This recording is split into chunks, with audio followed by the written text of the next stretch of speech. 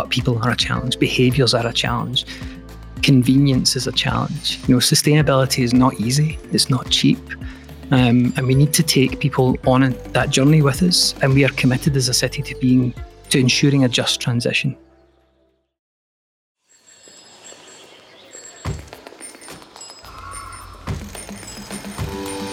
Welcome to Smart in the City, the Babel podcast. I am your host, Tamlin Shimizu, and really at Babel, we aim to connect the players in the smart city industry with high quality information and ideas through our platform and services. This podcast is really an extension of this goal and mission to drive the change for a better urban life.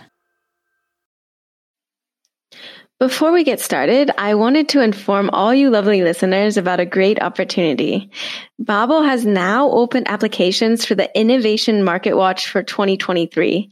So top smart city companies, you are invited to apply before the 29th of July. And of course, it's free to apply as well. So just follow the link in the show notes. Now on to the regular programming. So today I have the absolute pleasure to come to you on this journey from the exciting and inspiring city of Glasgow in Scotland. And while it is alone to be here in Glasgow, a pleasure, and what is even more of a pleasure is to sit down with Gavin Slater himself, who is the head of sustainability at Glasgow City Council. So welcome onto the show, Gavin. Thanks very much. Thanks for having me. Yeah, our pleasure. I think I've said pleasure way too many times already starting off, but really it's, we're sitting here in the magnificent Glasgow City Chambers. Thanks so much. And so just to get us started off a bit, warmed up, so to say, I was wondering, so here in City Chambers, I heard that it supposedly has more marble than the Vatican. Is that true? Yeah, I believe that's true. It was built in the 1800s by the merchants that were bringing lots of goods into the city. And yeah, I believe that's true. There's more marble than the Vatican. It's a beautiful building. And can you tell me any other maybe interesting, unrelated, if you want, facts about Glasgow? Oh, well, there are so many. Perhaps one worth mentioning is the room that you're sitting in. The wallpaper is actually gold leaf. That is properly gold. It's not just wallpaper. So, yeah, it's an incredible building, and we're very, very lucky to work here.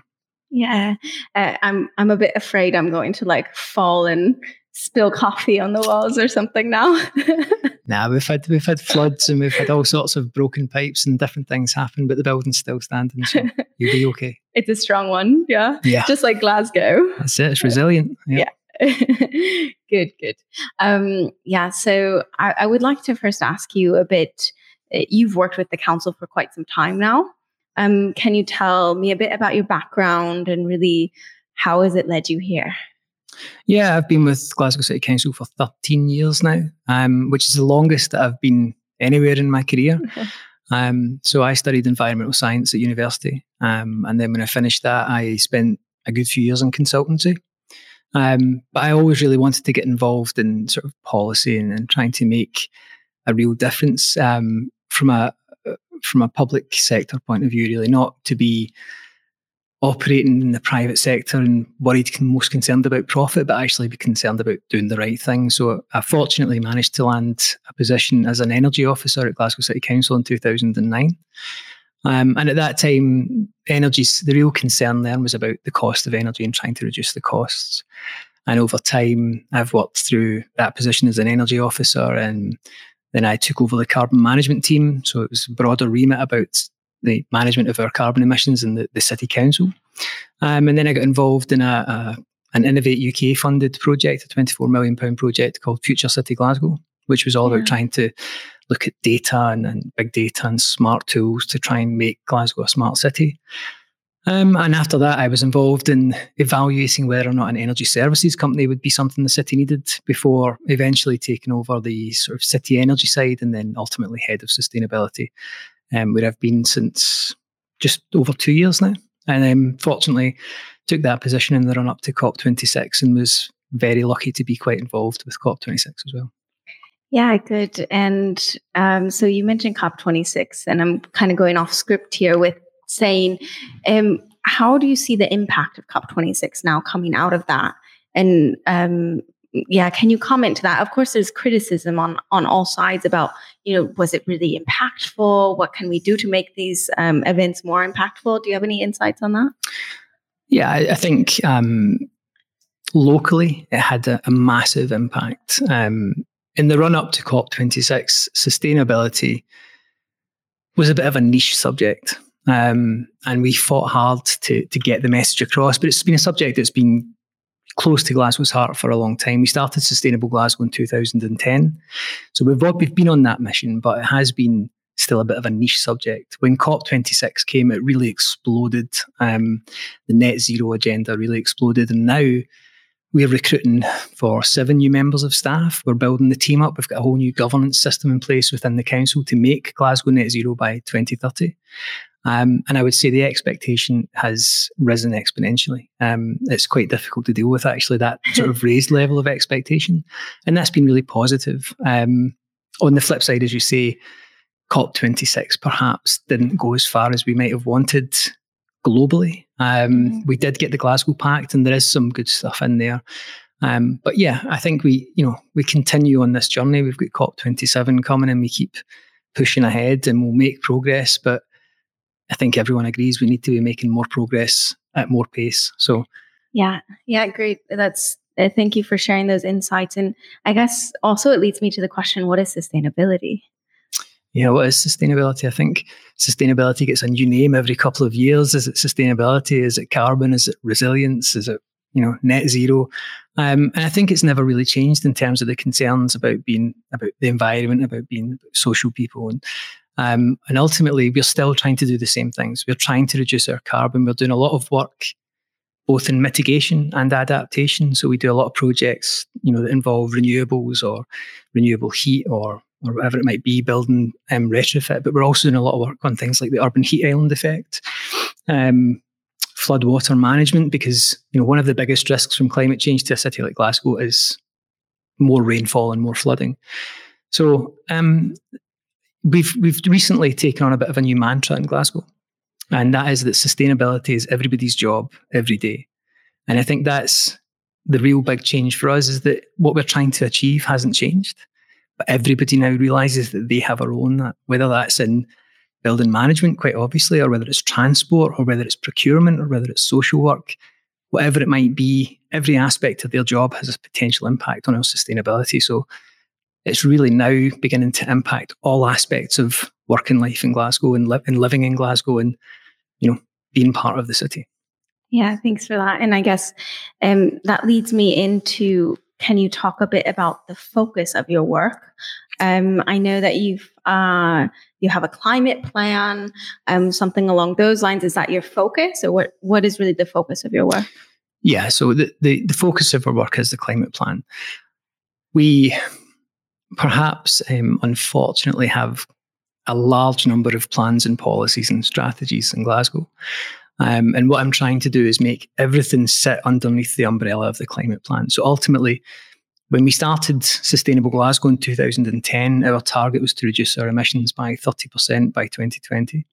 By 2019, which is our last full year of data, we had reduced by over 41%.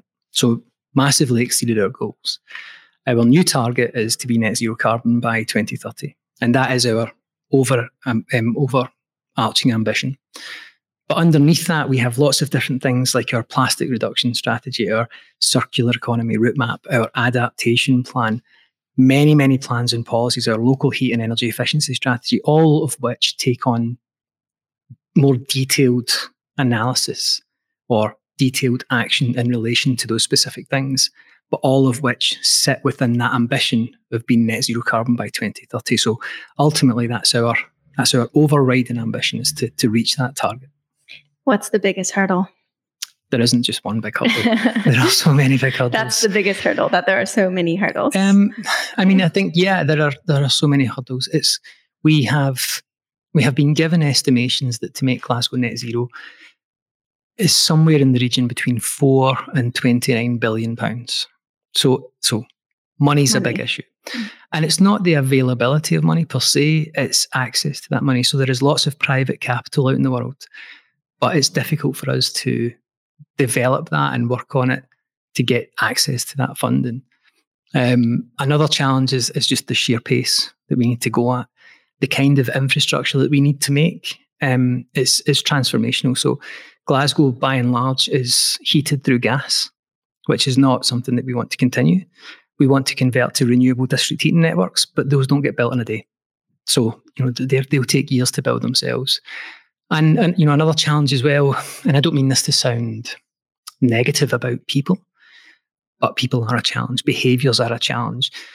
Convenience is a challenge. Sustainability is not easy. It's not cheap. And we need to take people on that journey with us. And we are committed as a city to ensuring a just transition. So that's key. You'll hear that a lot from Glasgow politicians. And it's a very key tenet in what we're trying to do. We can't leave anyone behind. Those people who need the most are the ones most affected by climate change. So we have to make sure that those people come with us on that journey and that we take care of them and that they get there, because ultimately to become net zero is going to cost money. It's going to be difficult. It's going to take effort. So we need to make sure that they're helped along that journey as well. So those are just a few of the challenges that we face. But we honestly believe that they're not insurmountable. It just takes a lot of work, a lot of collaboration, and a lot of commitment to get there. Yeah, that makes a lot of sense. And I was just actually at the Urban Future Conference in Helsingborg, and I heard a lot of frustration from a lot of practitioners and city councils along this kind of polling from different ways, right? From politicians in different ways. Have you found in your years of experience some way of like overcoming this kind of, on the political level, maybe politicians have different goals or they want to be reelected, for example, and they're worried about this perception from the people side. Have you come across any ways to kind of reconcile that and work better together?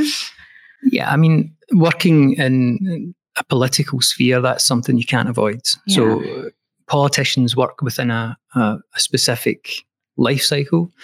And it's understandable that they concern themselves with their ongoing position.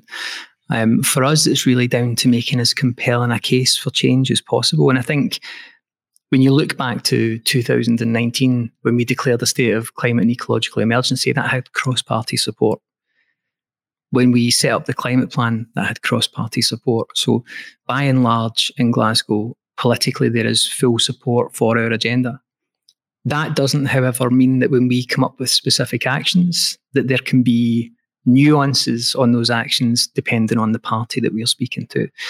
And I guess in some ways that reflects just normal people as well. Everybody has their own agenda, everybody has their own concerns, and it's for us to do the best that we can to find that compromise somewhere without compromising the environment, but trying to achieve what we want to achieve. So we have been through lots of negotiations with politicians. We try to work as closely with them as we can and inform them as much as possible on the reasons why we're making suggestions, why we're making the proposals that we are. And that doesn't mean that we always get it right.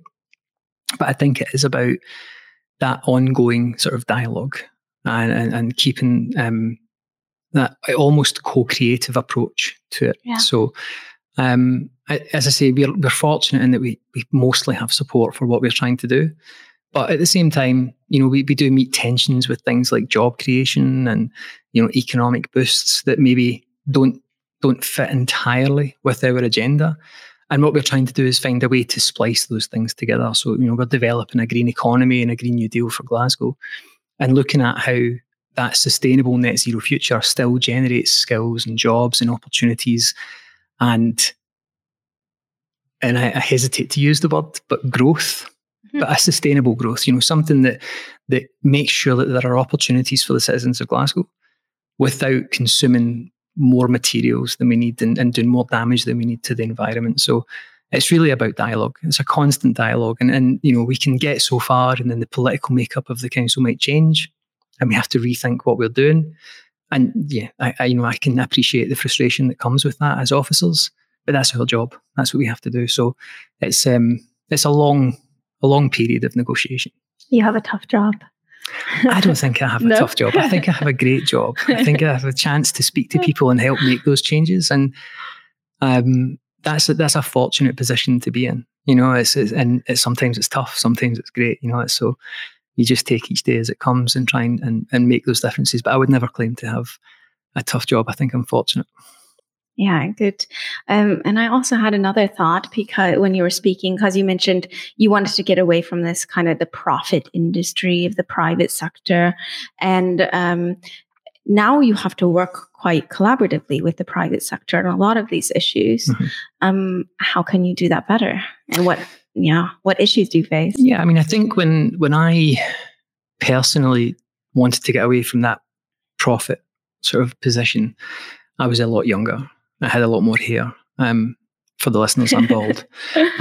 But now I appreciate the value of the private sector, and I appreciate their purpose and why they do have to make a profit.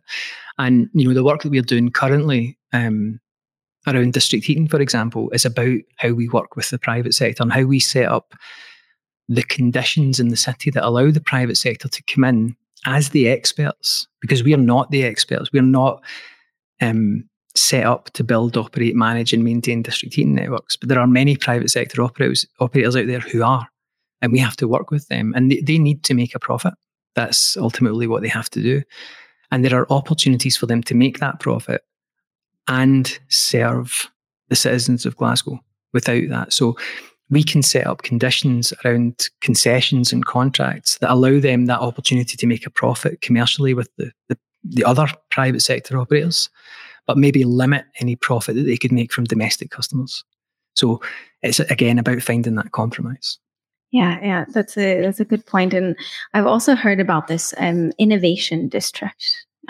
What's the status of that? And can you talk a little bit about that? Yeah, so I think you're referring to the Climate Neutral Innovation District. Yeah. Yeah, okay. So we're sitting in the heart of it right now. It's the city centre, and it runs from the University of Strathclyde down to the River Clyde, and then east and west a little bit.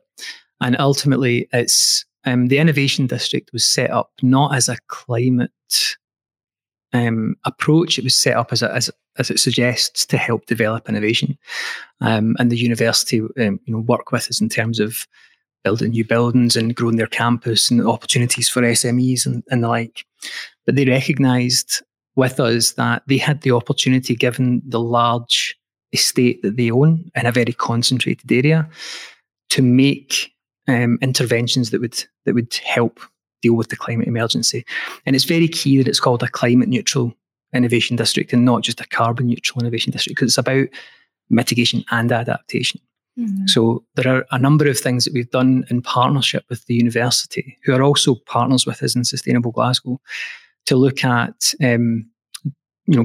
what interventions we can put in place to do that. So, what can we do in terms of vehicle access to maybe improve pedestrian access? What can we do with green and blue infrastructure to deal with the urban heat island effect? And I guess one of the biggest things that we're looking at as well is, again, on that district heating side. So the university already has a district heating network that deals with a proportion of its campus, but it's fed off gas. And it has accepted and realised that that is not the position they want to be in. It's not going to be net zero. We do have a huge opportunity to extract heat from the River Clyde. So hopefully while you're here in Glasgow, you'll get the chance to go down and see the river. But there is estimated to be about 8 times the volume of heat required to heat the city sitting latent in the water. And we can use heat pumps to extract that heat from the river. And we can potentially run pipe networks from the river through this innovation district. And then we have anchor loads that the council can put in, like the chambers that we're sitting in and the offices behind. And the university has anchor loads. So we can then start to build that network out.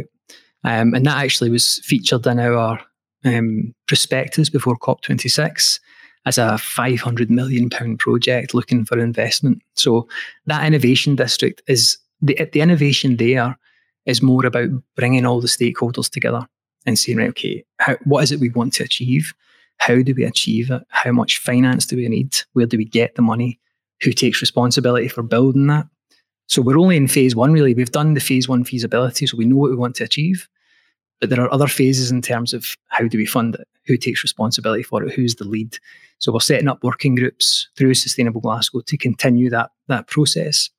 But, going back to what was said earlier, we need to accelerate that pace to get it done in time. So hopefully we'll go through phase 2 in the next year. Cool. Yeah, that sounds amazing. I know we worked with the city of Belfast on some of these issues, and we had we interviewed a lot of stakeholders around this. What other stakeholders are involved? So you mentioned the university, and how do you involve them and get them, cohesively together? Yeah. So, as I said, they're already partners with us in Sustainable Glasgow. So Sustainable Glasgow has 16 core members that sit on the board, and they cover academic institutions like the University of Strathclyde and the University of Glasgow. But we also have the National Health Service on board, the Scottish Government, the Wheatley Group, which is a group of housing associations in the city. So Glasgow City Council, unlike other councils, doesn't have any council housing. So all of our housing stock was transferred out to resident social landlords or housing associations. So they work with us because they manage that housing estate. So there are a variety of different partners there, including Scottish Power, who they're there by virtue of the fact that they own the cables under the ground in Glasgow. So anything we do is likely to involve them. So it's good to have them at the table to work with. But they're a very different, that's Scottish Power Energy Networks. They're a very different entity to Scottish Power, the retail company. So there's a difference. And we all work together to develop that. So with the Climate Neutral Innovation District, we already had some of those relationships. We brought together funding with the university, and then we brought in professional companies and consultancies to work with us, but also local companies like Star Renewables, who are a local company that build heat pumps and have deployed heat pumps across the world. They've deployed heat pumps to take entire villages in, I think, Norway, onto heat pump district heating, so that they really know what they're doing. But also bringing in financial experts and technical experts, and we had a huge consortium working on it. We then bring in other sort of NGO, national government organisations like Scottish Enterprise to look at the kind of skills that are required to deliver that. So it's quite a big collaboration of people.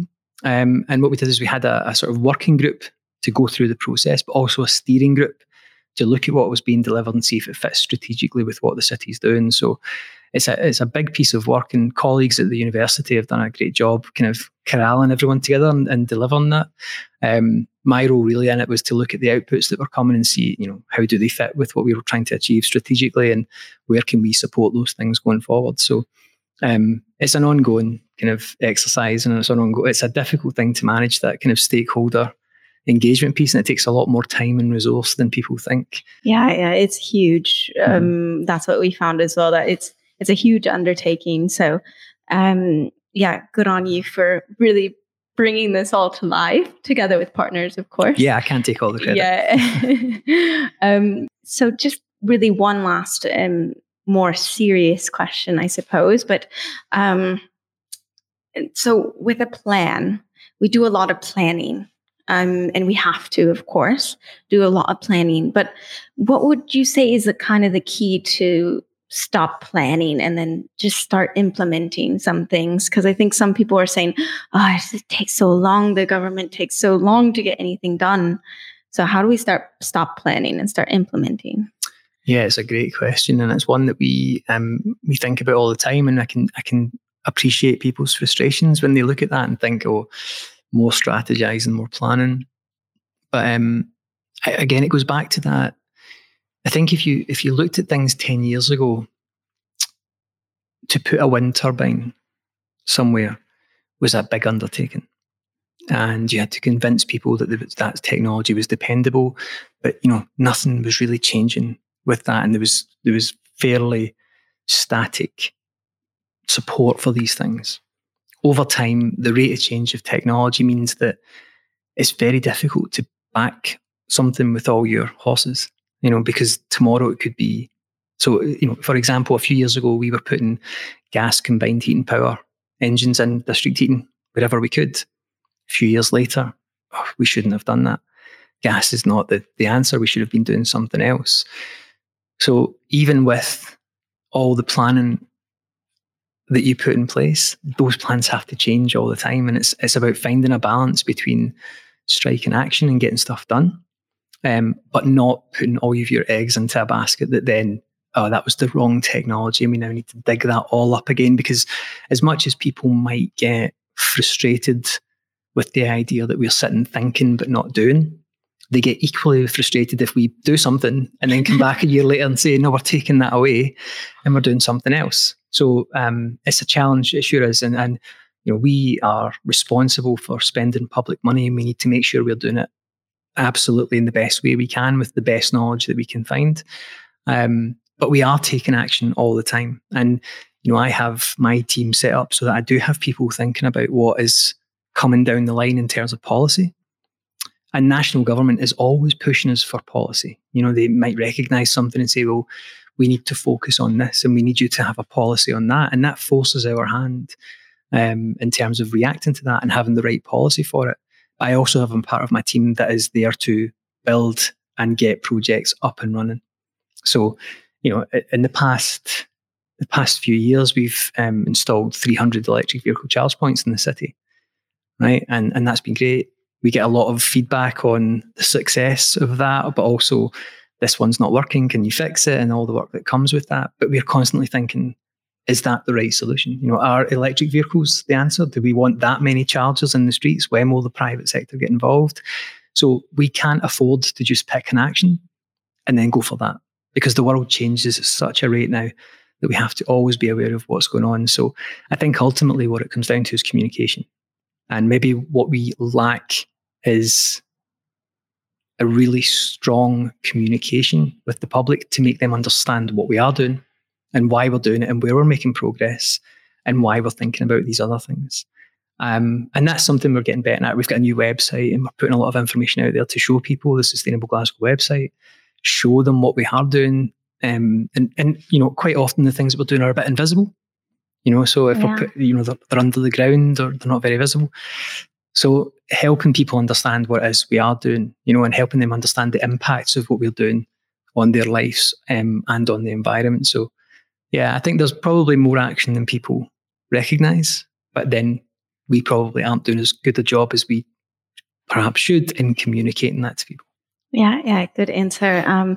So that will conclude our main interview section. And now we just get to have a little bit more fun. I hope you're ready. So now we will go into a segment that I call Roll with the Punches.